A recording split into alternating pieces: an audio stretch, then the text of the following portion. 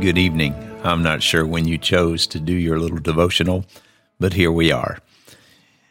Luke chapter 23, verse 39 through 43. Jesus is on the cross, and the scripture says, one of the criminals who was hanging there riled at him, saying, "Aren't you the Christ? Save yourself and us." But the other rebuked him, saying, "Don't you fear God, since you are under the same sentence of condemnation?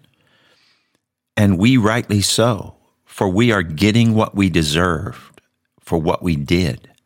But this man has done nothing wrong." Then he said, "Jesus, remember me when you come into your kingdom." And Jesus said unto him, "I tell you the truth, today you will be with me in paradise." This is a profound moment. Jesus is hanging on the cross, and one of the thieves recognizes who he is, that he's innocent, and he finds a place in the kingdom of heaven. One of the criminals is wanting Jesus to save them all. It really is not about who Jesus is. It's about self-preservation. If you're the Christ, you can save us all. Save us all right now. He's not really interested in Jesus. He's interested in his own life. Selfishness shows up all around us. Even while Jesus is on the cross, there he is, surrounded by selfishness, except for one criminal next to him. And he rebukes, this one criminal rebukes the other criminal. This man has done nothing wrong. He recognizes the innocence of Jesus. That is very important. Some profound theological things are taking place right here on the cross. Number one, Jesus has no sin. He's innocent. The thief recognizes that.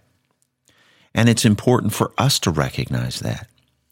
It's the very reason the grave could not hold him. He knew no sin.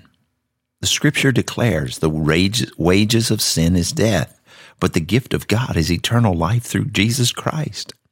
And Jesus Christ, because he knew no sin, death could not hold him captive.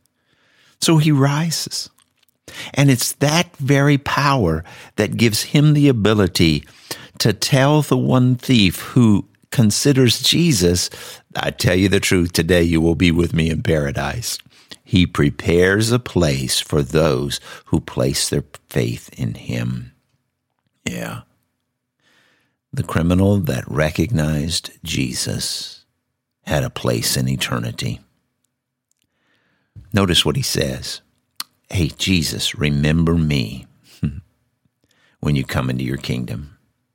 Can I tell you that Jesus is good about remembering his children who put their faith in him? I don't care what you've gone through. I don't care what you've done. I don't care. If you place your faith, if you consider Jesus, know that he is Lord and Savior. God will remember you. He will come to your need. What do you need God to remember for you today? Do you have a need? God remembers it. Does anyone you know have a problem that needs Jesus' attention? I'm telling you, God is ready to respond. If we ask, we shall receive, the scripture says. Our dilemma is, sometimes we're afraid. But listen, faith goes a long way in moving mountains, uprooting trees.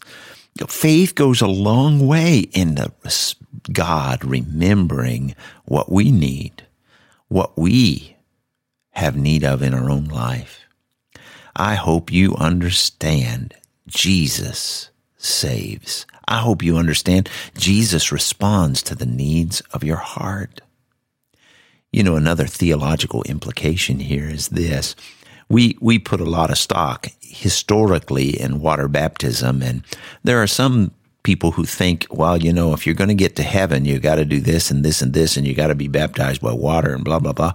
But here's a man on the cross who puts his faith in Jesus, and he makes it to heaven.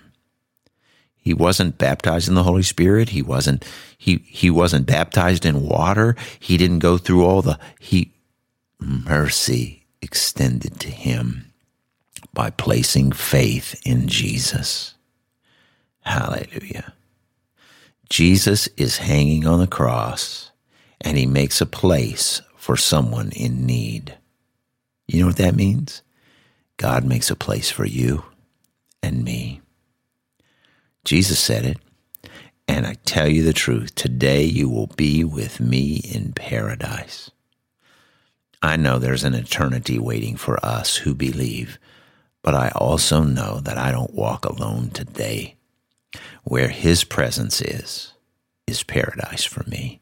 Where his grace is paradise for me. I hope you know the fulfillment of his presence in your life, in the midst of your needs. He is faithful. You can trust him in your darkest hour and in the sunrise. He is a faithful God. May you be blessed today as we journey together in these 40 days.